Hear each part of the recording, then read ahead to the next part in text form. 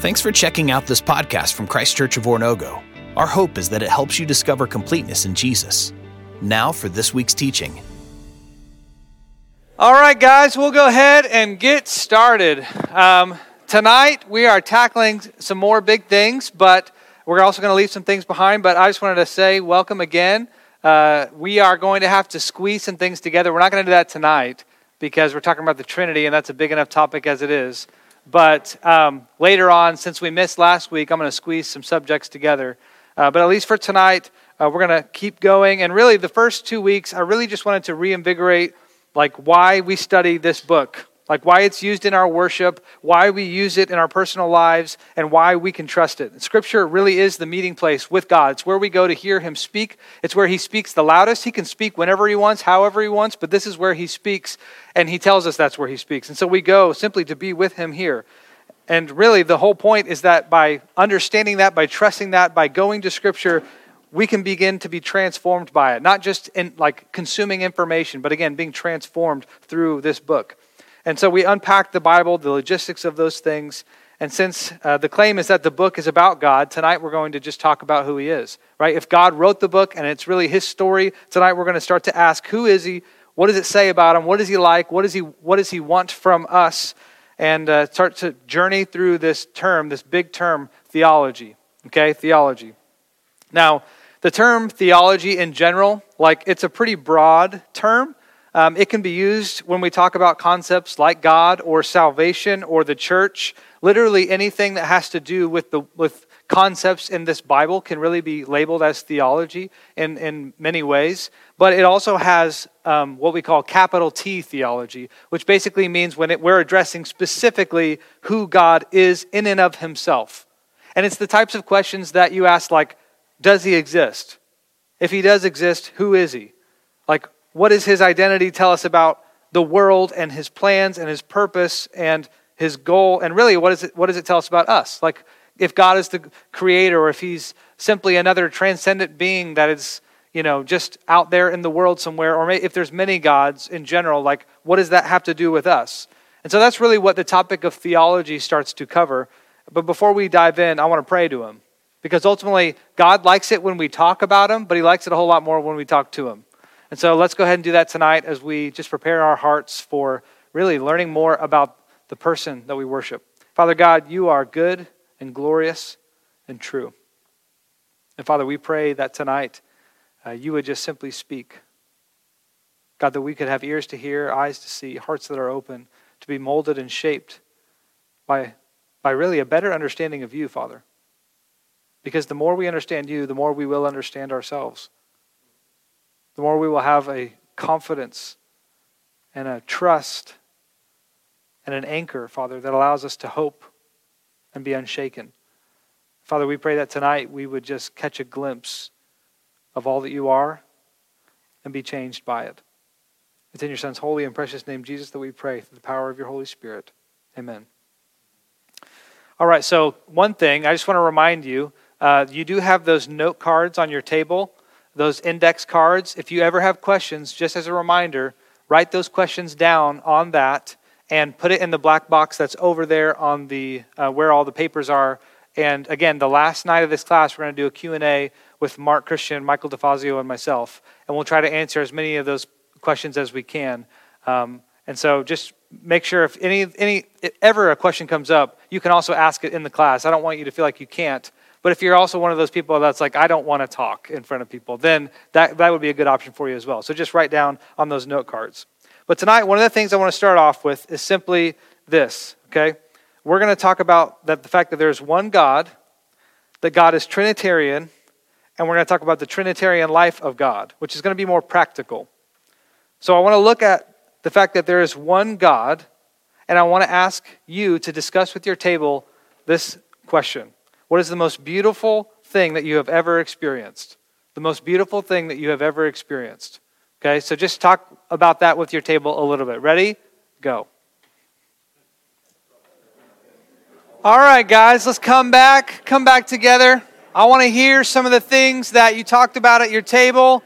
Maybe I know you may not have gotten all the way around your table in general, but tell me some of the things. What are some things that you said What are some of the most beautiful things that you've ever experienced?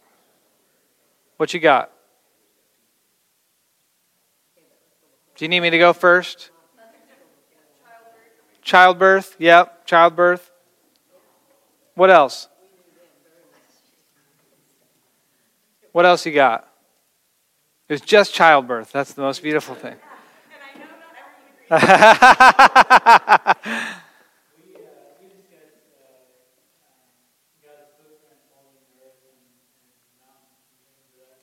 Yeah, yeah.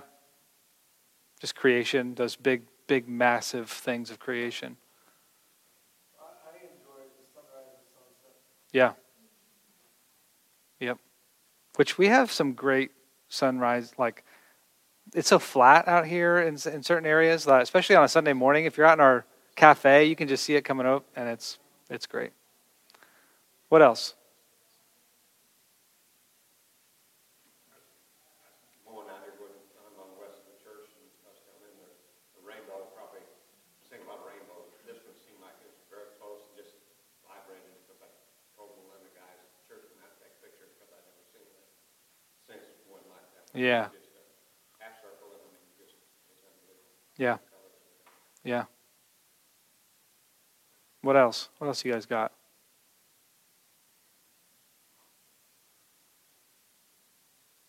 Well, I can tell you one of the most beautiful things I've ever experienced was when the Chiefs lost 2 weeks ago. I'm a Broncos fan, so any opportunity I can. No. I'm just joking. I'm sad for all of you, okay? I know. It's a beautiful thing when your team gets there. I get it. But I said experience. I specifically said experience because I think when most people think of something beautiful, they think of something aesthetically astounding. Like when they see it, it visually pops in some different way. And the truth is that can be really beautiful, but like we can also experience like hearing something or tasting something or really any of our senses being engaged. And when they are, it's just this sense of wonder that comes over us. Right? Like that's what happens when we encounter something beautiful. And most of what we say is beautiful is not just beautiful because of what it looks like, but because of what it means. Like if you take the birth of a child, right? That's not really beautiful aesthetically, but it is stunning in everything that it says about literally life as a whole. I mean, it is an amazing process. If you take a sunset, it's really the same thing. It's like it just, our earth spins and it looks as though the sun's coming up, and when it's coming down and it makes this spectrum of color that just swarms the entire sky, and we just don't get to see that most of the day. There's like these small little moments. And most of us are like in bed when it starts and inside when it goes down. Or it's blocked by the things that we've built around it. These things are stunning. Or a song, right? Like a song when it's playing a certain sort of melody or there's specific lyrics or that song is tied to a specific moment. Sometimes when we tie specific songs to a moment in our life, that when we hear that song, it just brings us back to that sense of wonder all over again. It's amazing what these things that are beautiful can really do. And the truth is that they're appealing to something that actually starts to drive us. Like they start to actually produce in us a sort of longing or desire that like we try to get that thing. Or at least at some level that we would, if we had a chance to make the whole world, we would make it like that. At some level.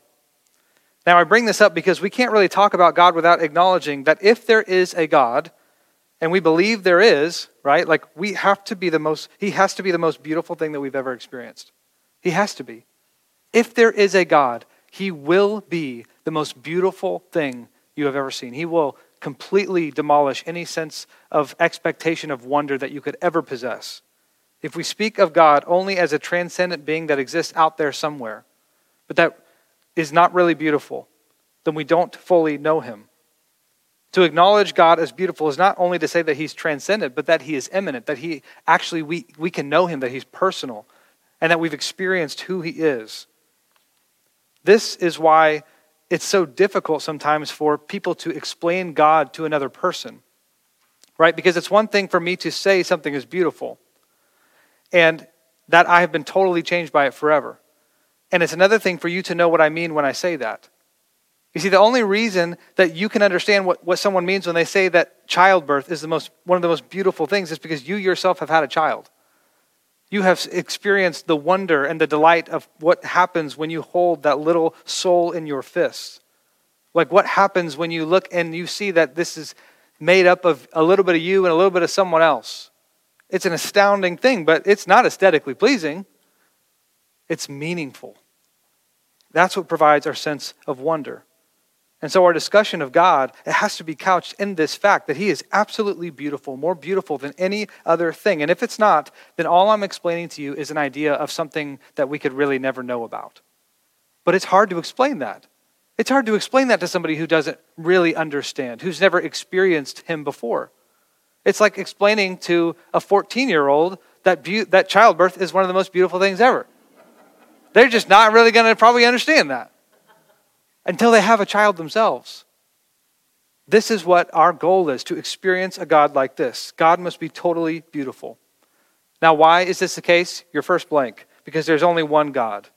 There's only one God.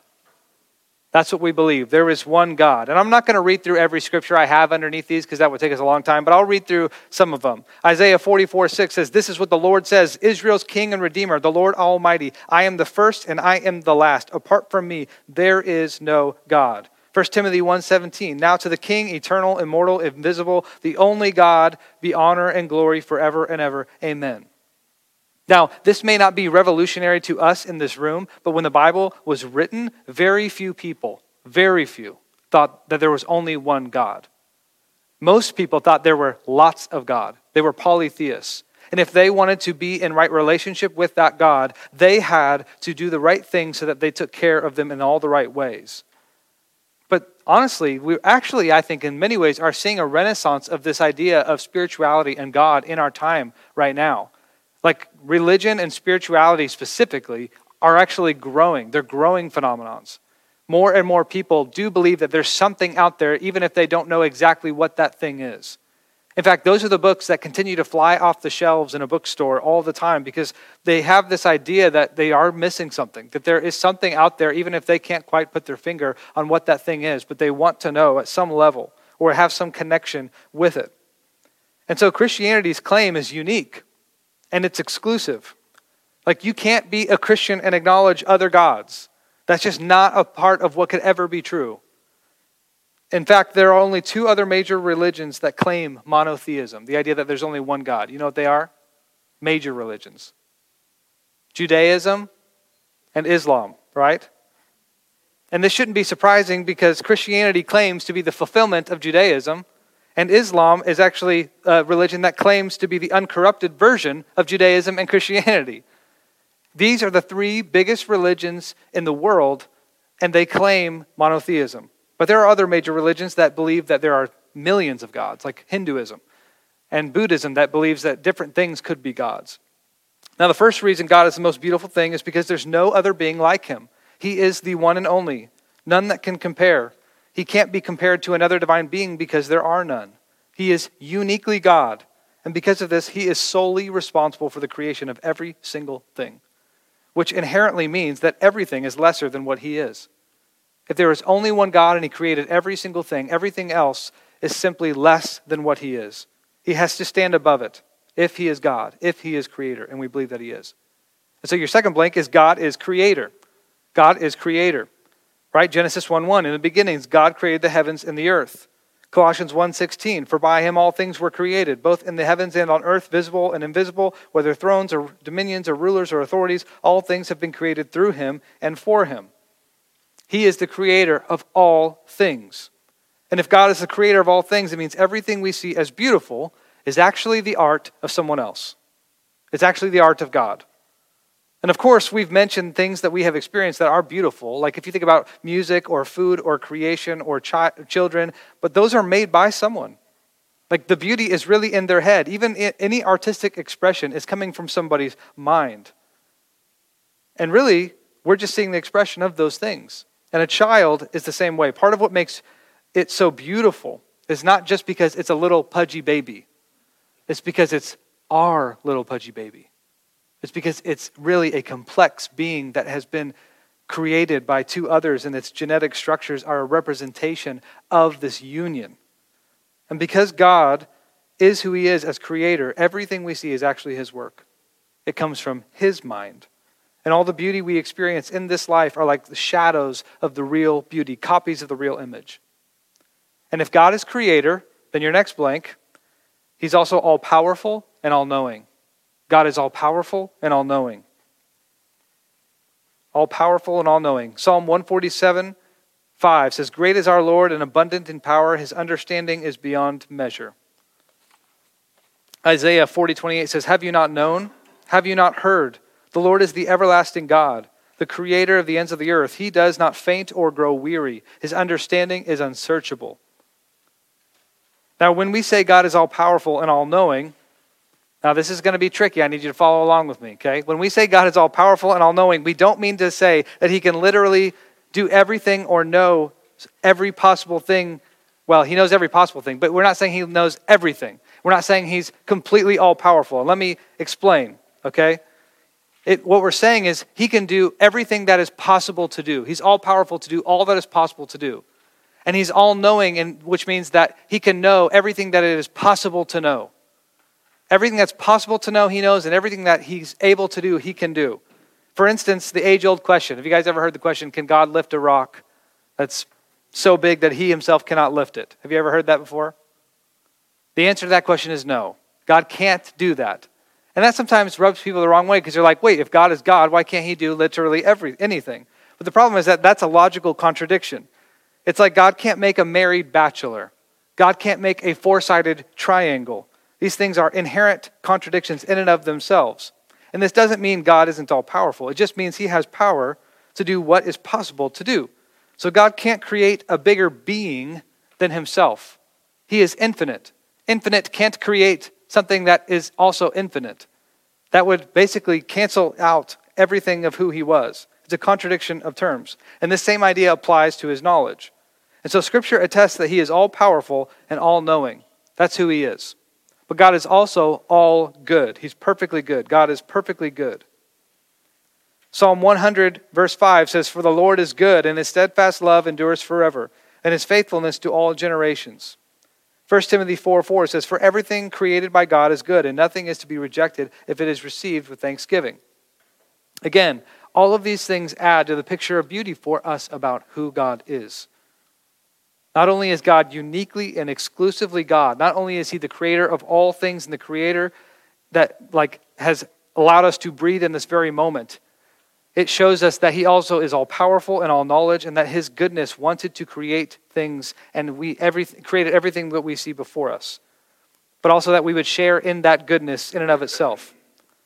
But Scripture gives us even more reasons to see him as beautiful, all right? God is unchangeable. God is unchangeable. That's another attribute, a characteristic of who God is. God is unchangeable. Malachi 3:6 says, "For I, the Lord, do not change. Therefore you, O children of Jacob, are not consumed." James 1:17 says, "Every good gift and every perfect gift is from above, coming down from the Father of lights, with whom there is no variation or shadow due to change." He is perfectly good. He is all-powerful. He is all-knowing. He is unique. He is a unique being that created all things so that you could enjoy a life with him, and he will never change. You know what that means? It means you will never, ever have to wonder if God is in a good mood today. You will never have to wonder whether God is going to be nice or listen to your prayers. God is all-powerful, and he is all-knowing, and he is good, which means he is always listening. It means he is desperately wanting your attention. And that is who he is from moment to moment in our life. He is unchanging. He is beautiful. He is the most beautiful. Now, when we see beauty, what happens to us? When we see something beautiful, we experience a wonder and a delight and a desire for more of that thing. And it isn't just because they engage our senses. When we see something beautiful, it's not just because it has engaged our sight or our taste or our smell or our touch.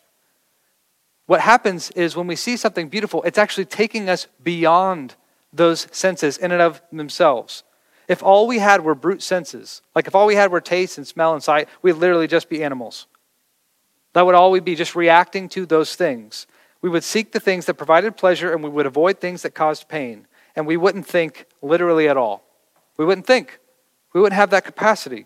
But we aren't just animals, are we, right? Hopefully not. We are humans. We can think.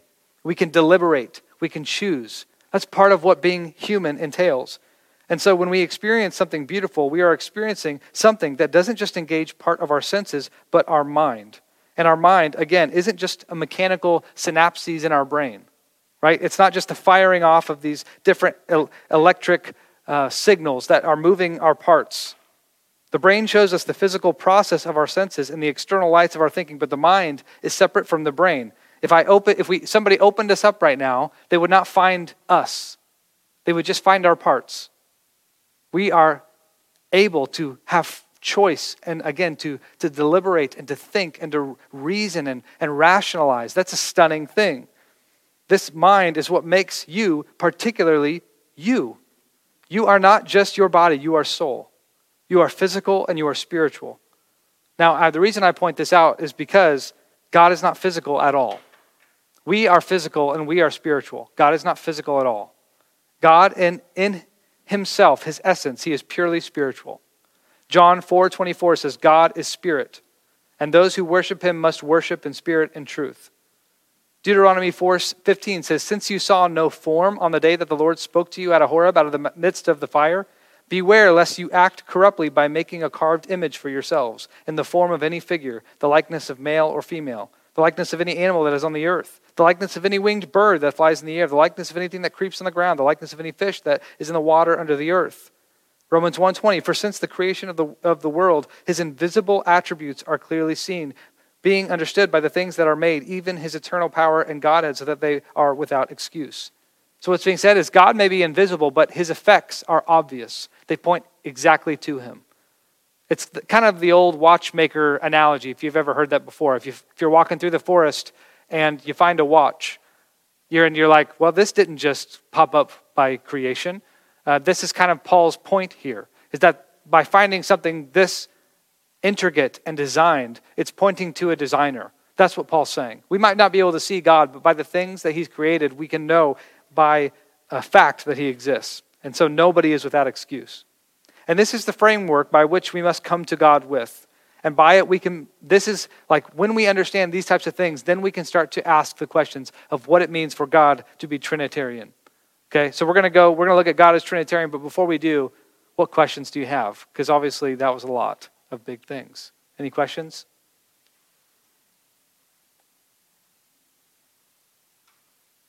All right. Onward we go then. Onward we go. God is Trinitarian. So I've put some note cards on your table. Okay, so everybody grab one of those, right? Grab one of those cards. And here's what I want you to do. Don't write your name on it. Okay, don't write your name on it. Here's what I want you to do. I want you to write down a definition of the Trinity. What is the Trinity? If somebody said, what's the Trinity? I want you to write down a definition. And it can be whatever you want. It can be, I don't know. It can be one sentence. It can be a paragraph. Whatever you're comfortable with. Like this, no expectations from me. And I'm going to collect them, but I don't want to know who wrote what. So you don't need to feel like, embarrassed or anything. But I just want you to write down how you would describe the Trinity, and then just flip that over on your table and just come and put them all at a spot on the table where I can come grab them later.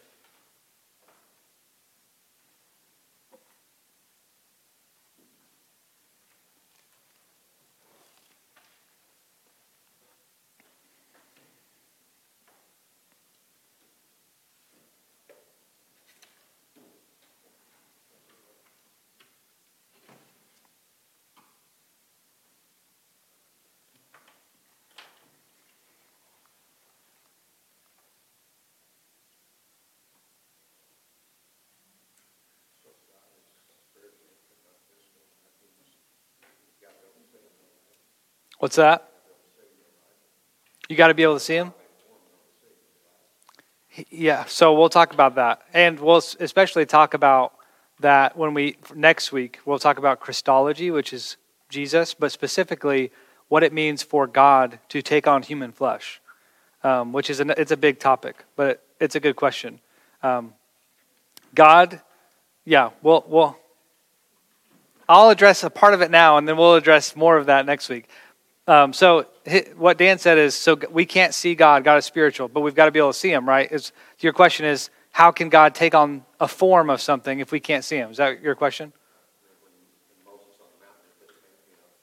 Yeah.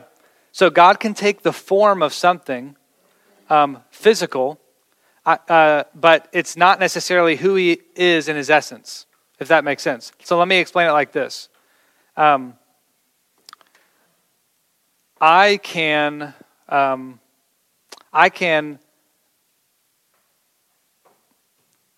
make a let's do it this way. This will be easier.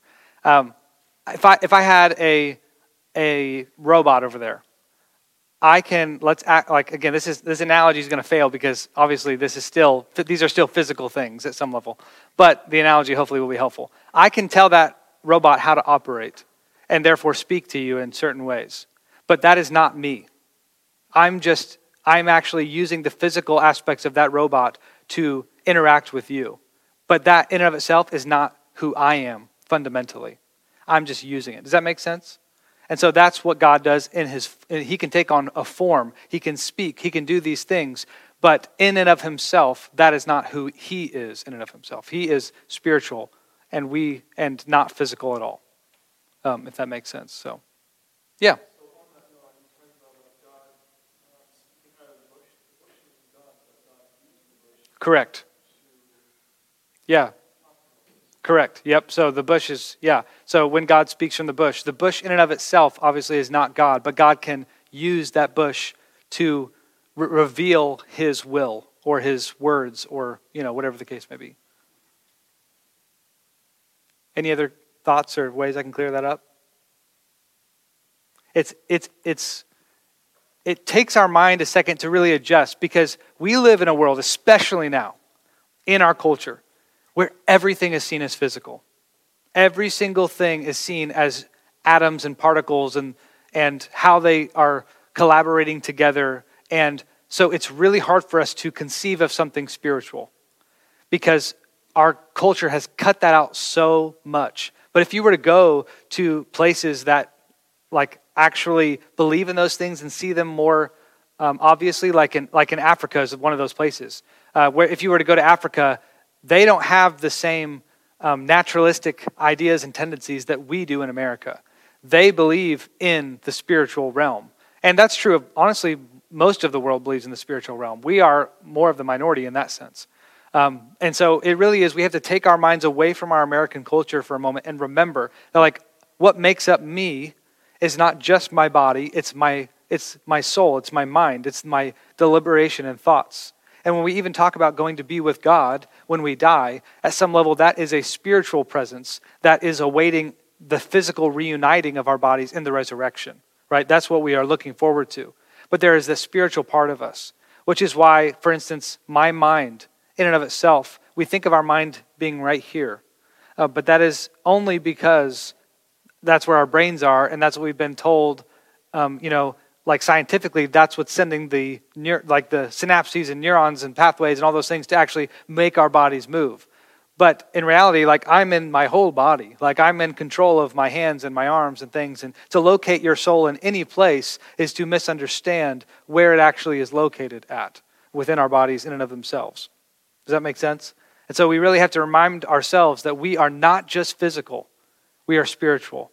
And that is why we can experience, again, those senses of wonder and beauty and love and those things that don't make sense if all we were brute responses and reactions in our senses. So, any questions about that? All right, good. Well, here's the deal. I wrote that down because the Trinity really is one of the most difficult concepts to understand, again, in our finite minds. I was just talking to the characters over here, and I'm just telling them, I want you to think of the most complicated thing you can think of. Let's say quantum theory. I was telling them quantum theory. That is most of us in this room, if we started to talk about quantum theory, we would not know what was going on. And that is because it is insanely complex. And it has to have a certain vocabulary for you to even get close to understanding the terms and what they're using and what they're explaining. And that's really what we're trying to do when we talk about the Trinity. And the vocabulary that we have for this is really difficult because ultimately we're talking about something that isn't physical in that way. And so we're trying to use our minds to deduce these different parts of what Scripture has given us into understanding God further. And so it's going to really, you're going to have to work with your mind to understand it well and accurately. Augustine said, he's an old church father, he said, "There is no other place where error is more dangerous, where questions are asked more rigorously, or where anything more fruitful is found." So what he's saying is if you get this wrong, it can be very dangerous in terms of your understanding of who God is, and therefore your understanding of who you are. But when you start to really understand the Trinity, it can actually become that source of beauty and delight and desire that begin to really feed our faith as we go forward. So simply put, the Trinity is that God is one being, yet three persons. One being, yet three persons. Okay? One being, yet three persons. And that's kind of difficult to understand. So the graphic that you have on your sheet gives you a little bit of what that means. God is Father, Son, and Spirit, and yet God is one.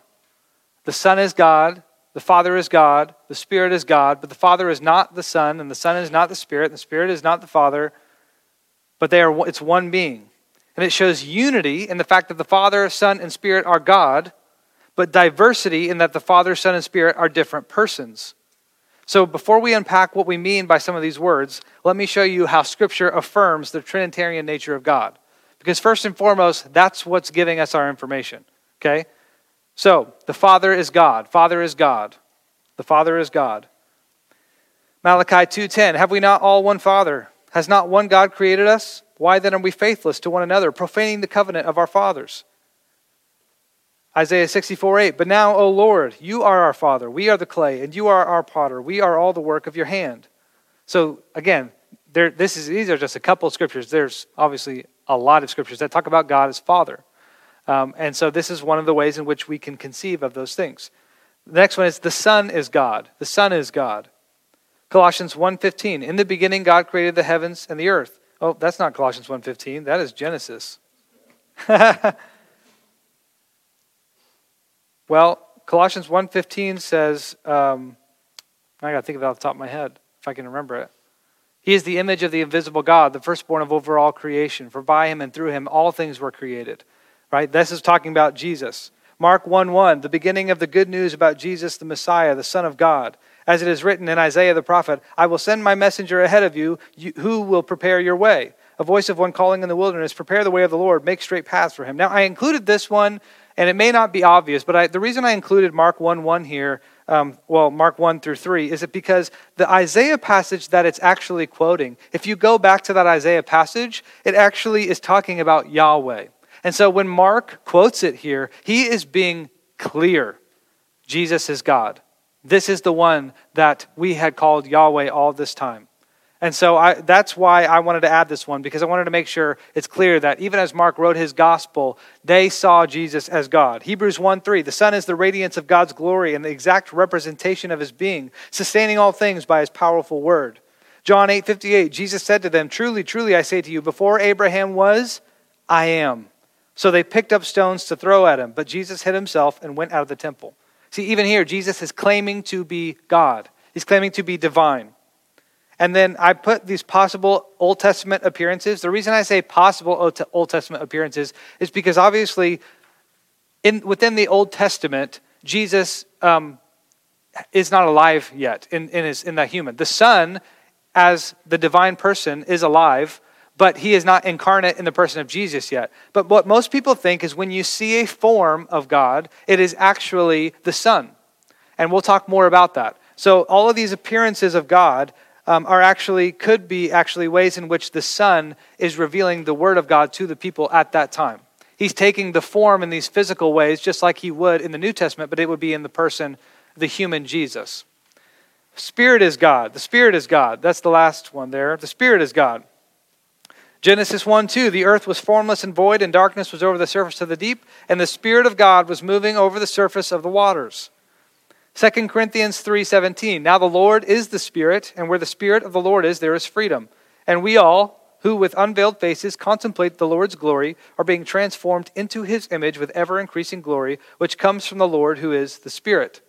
So we can see, again, the Spirit is God. Now, the Trinity in Scripture, here are several different places where the Trinity as the Father, Son, and Spirit are mentioned as these three persons in one being.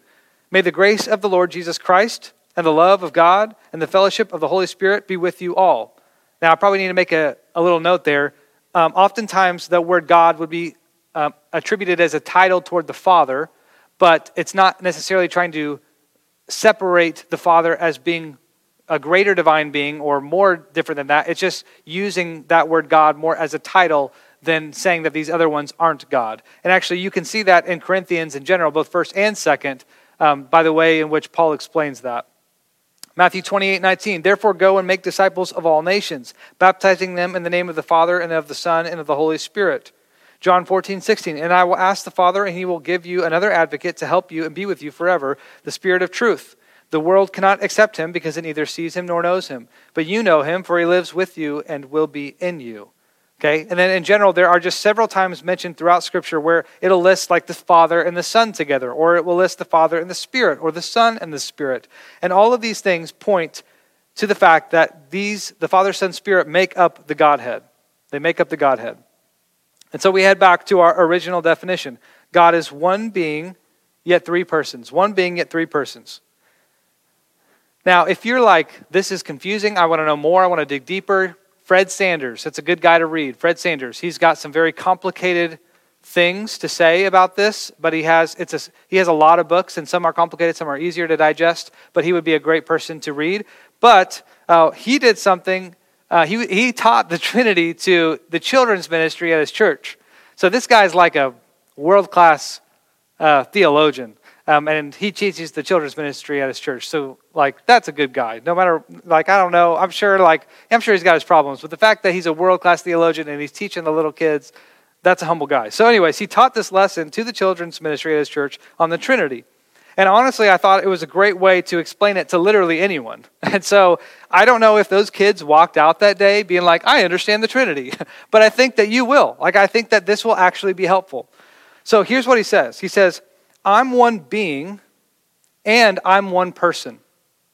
I'm one being and I'm one person. I'm a unity. I'm a unity. But God is Trinity. Sometimes when I'm alone, I'm lonely. But when God is alone, he never is. Now, let me get three people to stand up. Nathan, you want to stand up for me? And then let's have... we'll have Dale stand up, and then Adam, why don't you stand up? So you guys, you are three persons, but you're also three beings. You're three beings. You can cooperate and you can work together, but you can be replaced, okay? If I were to replace you, it wouldn't compromise your being because you're three persons and you're three beings. Okay, now you guys go ahead and sit down. This means that God is one being, but three persons. This is what it means. He is more three than what I am on my own, and more one than what that group is. Does that make sense? He's more three than what I am, and he's more one than what they were together. This is what the Trinity means. Complicated, right? But he's not physical. And that's part of what makes this complicated. Is because we will try our hardest to force it into physical terms. And it just will not happen. It will not go there. You want to know why? Because everything physical is made up of parts. And God is not. God is not made up of stuff. He simply is. He is being. He is one. That is who he is. He is simple. Not what I mean by that is that he's uncomplicated, right? But what I mean by simple is that there's no extra parts of him that needed to be created for him to be God. He simply is God and always has been for eternity. So what questions do you have about this that I can help hopefully clear some of these things up? Which one?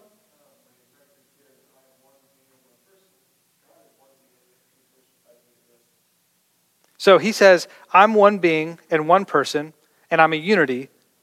And God is Trinity. God is Trinity. So sometimes, he says, sometimes when I'm alone, I'm lonely, but when God is alone, he never is. And if there's three persons, what you're seeing is three beings, which can cooperate and work together, but if one of them is gone, it doesn't compromise them as a being. That means that God is one being and three persons, so he's more three than what I am on my own, and more one than what that group would be. So, any questions about anything we've talked about thus far? Does that make sense? Can I get any nods? Any nods? I'm a teacher, so I'm going to keep going until it does. So, any questions about that? Yeah.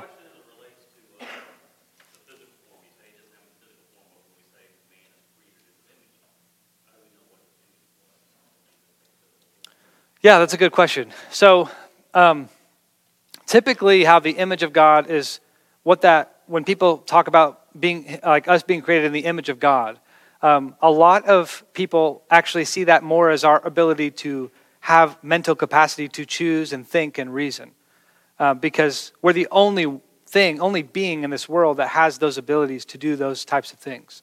Nothing else has that ability, and that's part of what makes us uniquely human in his world, is that we bear the image within creation of a thinking capacity, and so that's why and this is part of why we're talking about this, because most people, when they think about God, they think about a man. Like they usually think that he looks kind of like me, like he's up in the sky, he's probably got a white beard, and the truth is, it's not really like that. God doesn't have an image like that. That's why he was so concerned with the Israelites trying to make one, right? That's what we read in Deuteronomy. Like, I don't want you to make an image that's a bird or an animal or a man or whatever the case may be, because at the end of the day, you are going to see something in that is not actually in me.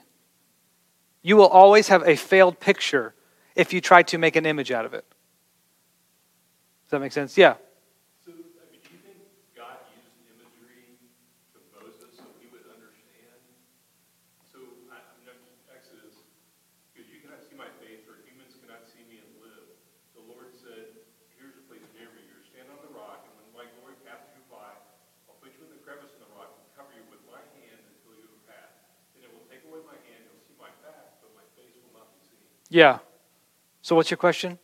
So is God using imagery? Because now you're saying I'm going to use my hand, you're going to see my back, you can't see my face, but yet... Yeah, I would say so. I would say he's using language that makes sense to us, but are not necessarily physical parts of who he is.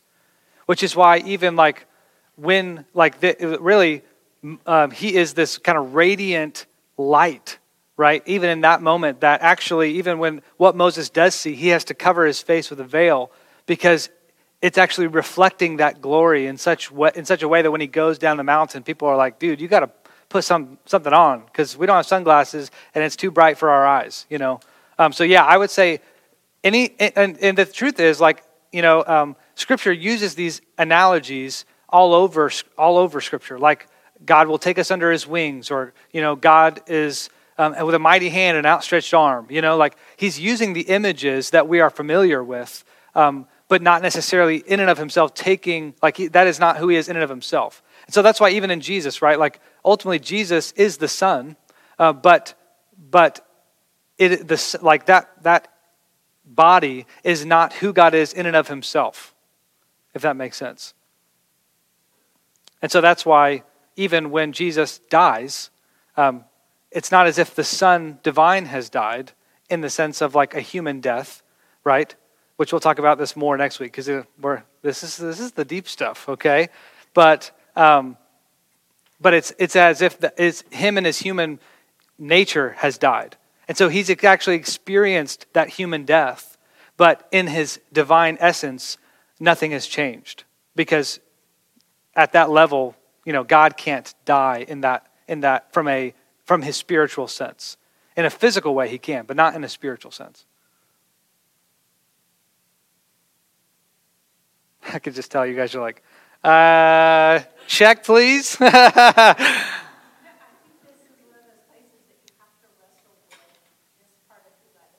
Yeah. Because if I asked you to define who you are, most of us would define ourselves in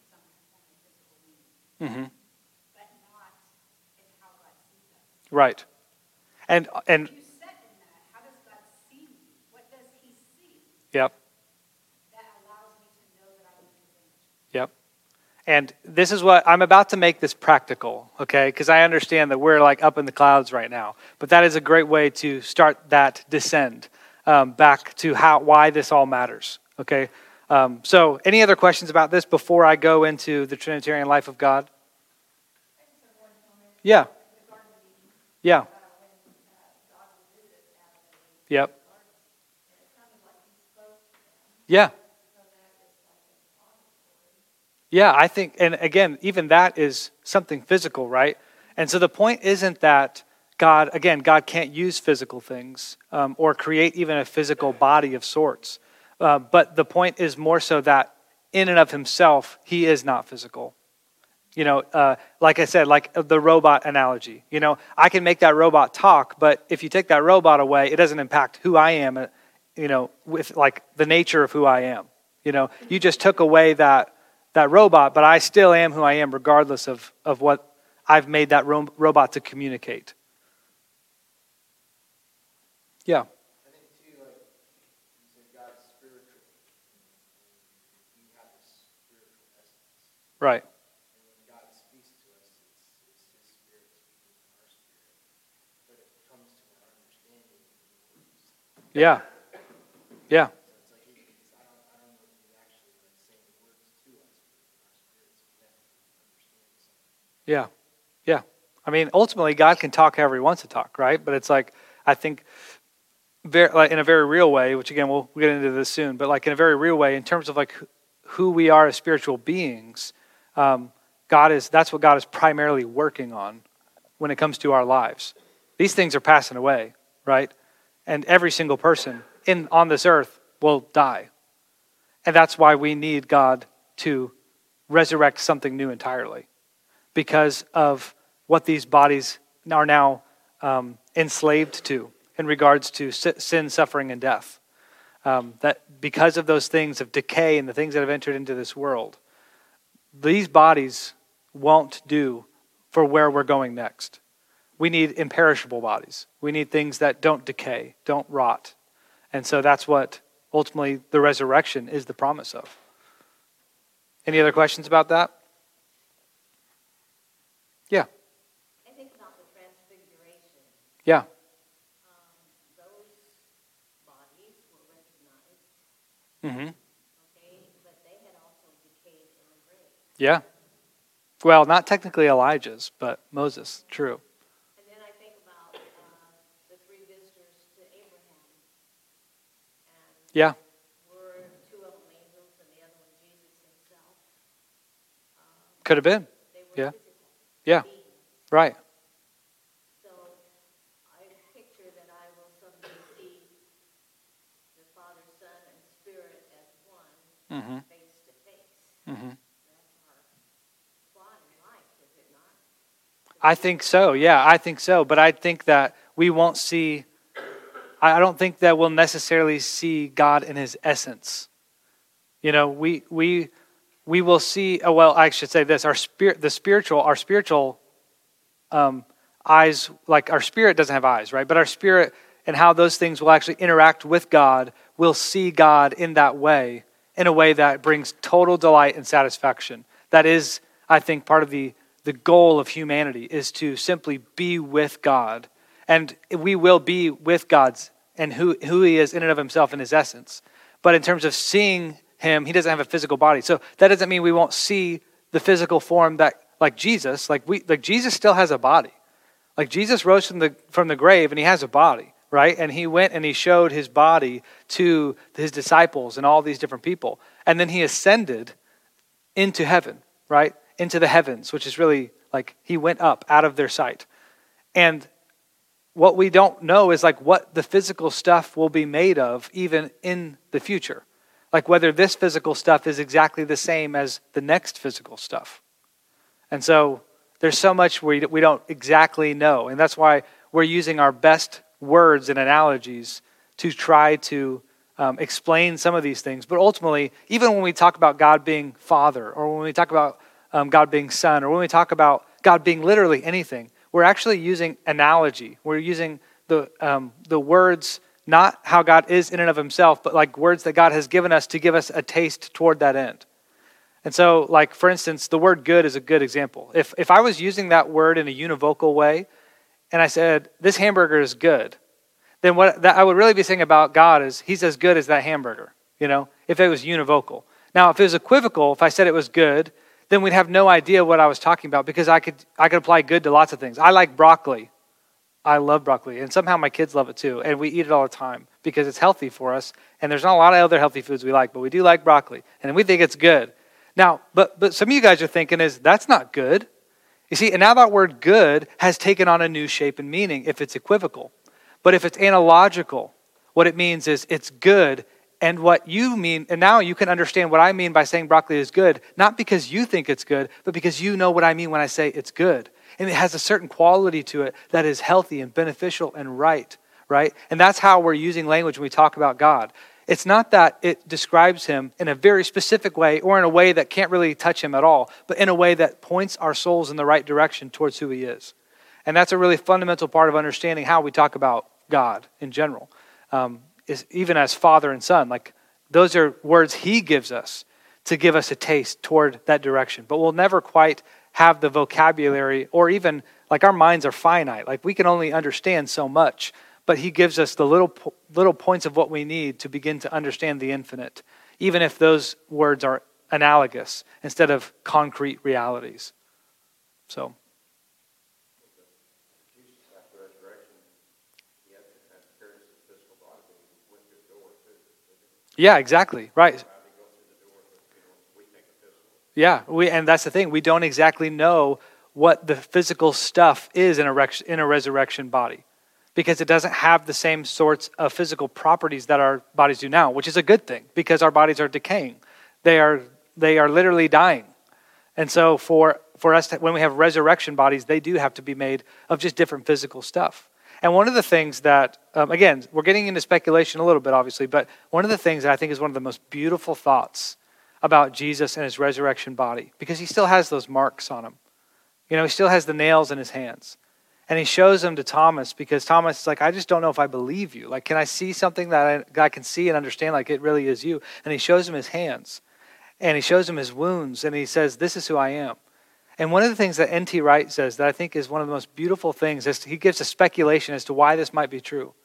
He says, what if in our resurrection bodies, we actually bear the scars and the wounds, the things that we endured because of love? And those are part of actually what's displayed in our glorious bodies, these things that we took on our life to be done in love. And perhaps, we don't know. We don't know exactly what the physical stuff is made of or what those things will look like. But it's some things we get a little bitty pictures of here and there within the New Testament that are pointing in that direction. Any other questions before we get into the Trinitarian life of God? All right, let's make this makes sense, okay? Why does this all matter? All right, the first reason is that this is how Scripture reveals God to us, okay? This is how Scripture tells us who God is. Therefore, to not see God as Trinitarian is to see God as other than what is presented in Scripture. So the first reason is ultimately because this is God who says who he is. Now, it might be hard for us to understand, but God still wants to tell us.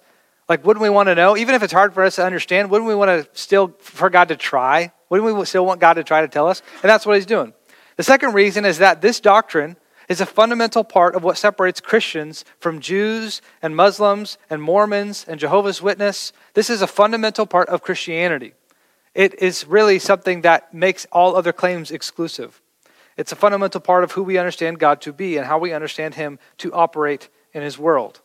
The third reason is that this understanding of God as Trinitarian gives us a reason to understand why God could be love. Okay? It is an inherent part of his very nature to give himself. And this is what the persons of the Trinity do. This is why God would want to create and invite people into fellowship with him to begin with. If God was simply one being and one person like I am, he would have no desire to share his life because he would be totally self-sufficient in and of himself. But because God is Trinitarian, within the Trinity, God is self-sufficient still, don't get me wrong, in and of himself, but his very nature is actually in the giving of himself. So his will is to continue that generosity and that love to creation, to continue to expand and share those things with every single thing. And lastly, and most importantly, when we speak of God acting in his world, it is never just one person of the Trinity doing something. They are all working together simultaneously. So when God operates in his world, it is always with one unified will. The Father, Son, and Spirit, they don't all have like different ideas of maybe what they should do. They don't come together and say, what do we do? No, this is one being, one will, and it always operates together. It's described like a dance. They're all moving and they're all doing and completing exactly what they all agree is perfect and good and meaningful. And so what this means is when you experience God, it is never without the other person. It is always the Father, Son, and Spirit. God in his essence can never be seen physically, but the Son takes on the form of matter to communicate, and the Spirit is the power and love that makes it possible not only for God to move things, but for us to move toward him. So the Father sends the Son, the Father and the Son send the Spirit.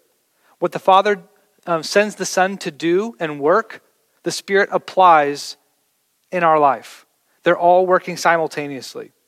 And this is how God can be both totally transcendent and outside of the realm, but also immanent and therefore possible for us to know. It's how he can be totally infinite and yet immanent and enjoyed. Since the beginning of creation, God was rejected by mankind. Like we didn't want to look at God even though he was the most beautiful thing. God is the most beautiful thing and we didn't want to look at him. And the worst thing happened, we became ugly. Like that's what happens when sin enters our life. We become marred by sin and death. And suffering enters the world because we didn't want his beauty. We wanted to make our own beauty. And the whole world became grotesque in this whole process. Like the whole world just spinning in ways that we would never ever desire for it to ever be. But this is what makes the Trinity so stunning. Because even though we couldn't look at God when his beauty would hurt our eyes or demolish us altogether, he looked upon our ugliness. He looked upon us and loved us. He revealed himself through Jesus on the cross in his death and resurrection. And this is part of what the gospel does. This is part of the gospel is not just Jesus dying on the cross and rising again. The gospel is the Father sending the Son to die and resurrect and then sending the Spirit to apply that resurrection to our own lives, to our own souls, to that spiritual part of who we are. And this is what he tends to do all the time. He shows us his wisdom and his power and his unchanging character in the gospel. It's actually when we see Jesus on the cross and we see the resurrection that we get a window into the heart of God. The Father, Son, Spirit, and this dance that they've done, all so that they could reunite creation with the people that God intended to share his love with. And this is part of what makes the Trinity the Trinity. So, the other part, well, I'll say this too. So the first part is the gospel, right? The gospel is seen clearly through the Trinity because of what the Father does in sending the Son and how the Spirit revives us, which is part of what Dana was saying, right? Dana was saying ultimately that through the Spirit, it's actually the Spirit that's reviving our spirit. It's actually what's bringing life into our bodies. This is what Paul says, like our bodies are wasting away, but the Spirit is actually revived and it's been resurrected. And it's now our desires and our will are being changed moment by moment to actually be able to choose the good and do those things simply to enjoy God and all that he's done. And the three biggest ways that we can see the Trinity at work in our lives in general and why it becomes so important, the first one is prayer. So Romans 8 says that the Spirit lives in us because of what the Son did for us. So the Spirit of God lives in us. It has taken up residence in us. And it is because of what the Son did. And the Son did that because the Father sent the Son. And then the Father and Son sent the Spirit in to live with us. It resides in us and it revives us. And this is why Romans 8:26 says, in the same way, the Spirit helps us in our weakness. We do not know what we ought to pray for, but the Spirit himself intercedes for us through wordless groans. And he who searches our hearts knows the mind of the Spirit, because the Spirit intercedes for God's people in accordance with the will of God. Romans 8:31, it continues on, if God is for us, who can be against us? Now listen to the Trinitarian language here. You're going to see the Trinity all over Scripture now that we're talking about it. As you read your Bible, you're just going to start seeing it everywhere. Here's what it says. If God is for us, who can be against us? He who did not spare his own Son, but gave him up for us all, how will he not also along with him graciously give us all things? Who will bring any charge against those whom God has chosen? It is God who justifies. Who then is the one who condemns? No one. Christ Jesus, who died, more than that, who raised to life, is at the right hand of God and is also interceding for us. Who shall separate us from the love of Christ? Shall trouble or hardship or persecution or famine or nakedness or danger or sword? As it is written, for your sake we face death all day long. We are considered as sheep to be slaughtered. No, in all these things we are more than conquerors through him who loved us. For I am convinced that neither death, nor life, neither angels, nor demons, neither the present nor the future, nor any powers, nor height, nor depth, nor anything else in all creation will be able to separate us from the love of God that is in Christ Jesus our Lord. You know what he's saying there? Even if our bodies are ripped away, our spirit remains. And our spirit is now in a union with the Spirit of God. And the Spirit of God is already at work in our life right now. Because there are so many times when we go before God and we're praying to him, but we don't know what to pray for. Because we don't always know his will.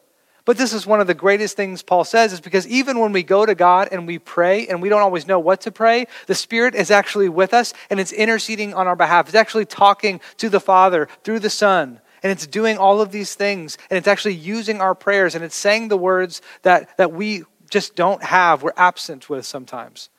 And this is why I love what Tim Keller says. He says that prayer is ultimately, what does he say? He says that God answers our prayers in the ways we would have wanted had we known what he knows. God answers our prayers in the ways that we would have asked had we known what he knows. And that's what the Spirit does for us. When we don't know what to pray, the Spirit prays it for us, and God always says yes. The Father and Son say yes with the Spirit in a collision and in a collaboration and in a perfect singular will. And Scripture is the same way. It's the Word of God. It's the Father testifying, sending the Son, and that testimony of the Son, and ultimately being inspired by his breath, his Spirit, to give us these words to read. And that's why when you read the Word of God, of course you can just read it as information, right? But if you actually see it as the living, breathing Word of God, sharper than any double-edged sword, that it's cutting deep into your soul, your very spirit, then you will begin to see that this is actually the very place where you go to be with God, to hear him speak. Again, God can speak however he wants. He can do whatever he wants. But here's what he's given us, to simply hear his voice at all times. Like he's invited us into a relationship with him where our souls can continue to be revived and moved because the Spirit of God is actually in us and it's communicating with the Father and Son even in that moment, changing us, moving us, putting to death the things that are terrible and bringing to life the things that we could never do on our own. This is what the Spirit of God does. This is what the Trinity does. This is what it means to participate in the Trinitarian life of God. It is not simply that there is a God up there and Jesus is here, but then he died and he rose and he's a human, but he's a special human and he's a cool human. And then the Spirit is this other thing that we don't really understand, but we know it lives in us. No, this is God, one being, three persons, actively at work in your life, one will, and it's to bring about your good. And it will do so at any cost necessary. And that's what the cross shows us. And the other way, the last way we see this is through community. And this is probably one of the coolest parts of how the Trinity works. Because the church is not a building. You are. The church is not a building. It's the body of Christ. That is how it is explained over and over again. The church is not a building. It is the bride. And the groom is Jesus. And in the bride is the Spirit. This is what it says in 1 Corinthians 12:7. Now to each one, the manifestation of the Spirit is given for the common good. For 1 Corinthians 12:11. All these are the work of one and the same Spirit, and he distributes them to each one just as he determines. We each have these different things that the Spirit actually uses us for in light of God's kingdom and his world, and we actually are joining the Trinitarian life of God in God's movement in this world, building his kingdom all at once. And 1 Corinthians 12:12 says, just as a body, though one, has many parts, but all its many parts form one body, so it is with Christ. For we were all baptized by one Spirit, so as to form one body, whether Jews or Gentiles, slave or free, we were all given the one Spirit to drink. Even so, the body is not made up of one part, but of many. 1 Corinthians 12:27 says, now you are the body of Christ, and each one of you is part of it. You see, we are the body of Christ, and the reason is because we all have the Spirit of Christ, and therefore we all belong to the Father. We are always, at every moment, involved in the Trinitarian life of God. And we need every single part of it for us to both experience it and praise it and worship it, and then be used by it. Like we are going into the world, building a kingdom simply because this Spirit is actually in us now. And we actually become manifestations of God in the world because of the Spirit who is living within us. that we become the form that God has to take. He doesn't have to take on another form like Jesus. He's now using us in cooperation with us to actually go into his world and start to move things and change things in ways that we could have never thought possible. And this church, it's growing and it's expanding and it's taking over the whole world. And eventually, it's exactly who will be left with new bodies and new joy as we experience this God forever and ever. The Father, the Son, and the Spirit. It's beautiful. It's the most beautiful thing you will ever see. And if you just remember that moment when you saw that God clearly through the gospel story, when you first heard it, that song that might have been playing in the background, that message that might have been spoken, that friend who might have shared it with you, whatever the case may be, you saw something there, not just with your tastes or your eyes or your senses, it spoke to your soul. And what that was, it was the Spirit coming in and taking up residence. And I know I've shared this before, but it's just so good when C.S. Lewis talks about what the Spirit is doing. Because it hurts at first. We thought he was just going to come in and he was going to patch up the holes and the leaks and all those things. But then all of a sudden he starts pounding away at the walls and building out a wing and an upstairs. And we realize that God is not simply building a little village or a little town or a little house. He's building a palace. And that's where he's going to live, in us. And every single one of us now become a part of what makes up this grand eternal presence that is already starting to break into the world and eventually will be totally moving throughout it at all times. So that's my sermon, but questions about any of this stuff, because this really does matter. Like if you love somebody, you want to know everything there is about them, but sometimes they're complicated people to know. And sometimes them trying to explain something to you, you just don't really get it. That's kind of feel like God probably is to us. He's trying to explain who he is, but we don't get it sometimes. But he has given us enough to be able to understand and apply it to our lives. So any questions about any of this Trinitarian language thus far?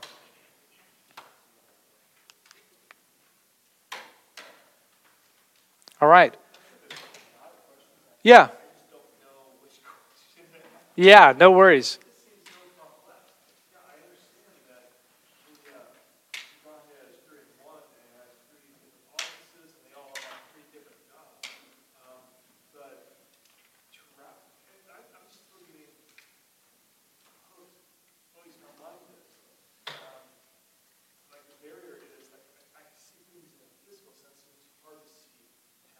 Right.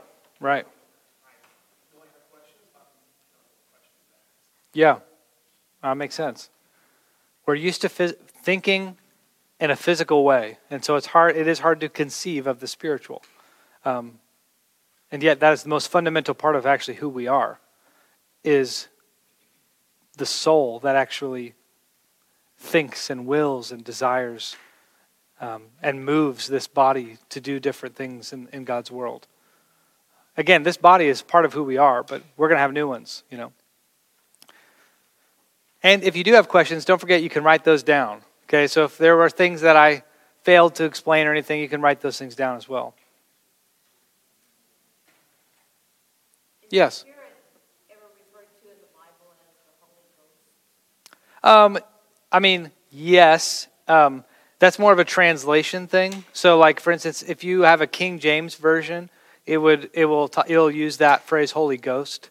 But it's still translating the same word, which is in Greek it's pneuma, which is essentially it just means like the Spirit, and then it typically has associated with it the Holy Spirit. So it would be like agios pneuma, which is Holy Spirit.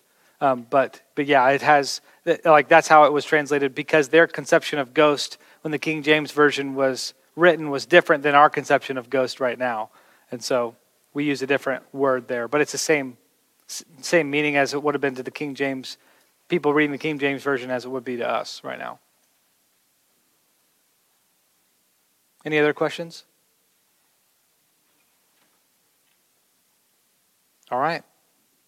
Well, next week we're going to tackle Christology, which is essentially Christ, the study of Christ, and we're going to look at who he is, what he's done throughout, obviously within Scripture, and also what it really means for God to take on human form, and how that works, like how it's possible that like God dies on the cross. Like what do those things really mean? So again, some things that are kind of mind-boggling to us, but I think still very good questions to ask. And hopefully this is helpful in terms of how the Bible begins to show us who these people are. And we're not going to we won't spend all the time on that. We're going to talk about Jesus and the theology of who he is as a whole. Like what his atonement meant to begin with. Like why did he have to die? What his life meant. Why did he heal one leprosy but not all of them? We're going to try to tackle some of those things. So it won't be all abstract up in the air like today was more so, but it will have a little bit of that at least. But I do want to make sure to keep it practical and also reasonable within that. So, all right. See you next week, guys. Thanks again for checking out this podcast from Christ Church of Oronogo. We hope that this teaching is helping you discover completeness in Jesus and encourages you to help others do the same. If you're interested in learning more about Christ Church, visit us online at cco.church.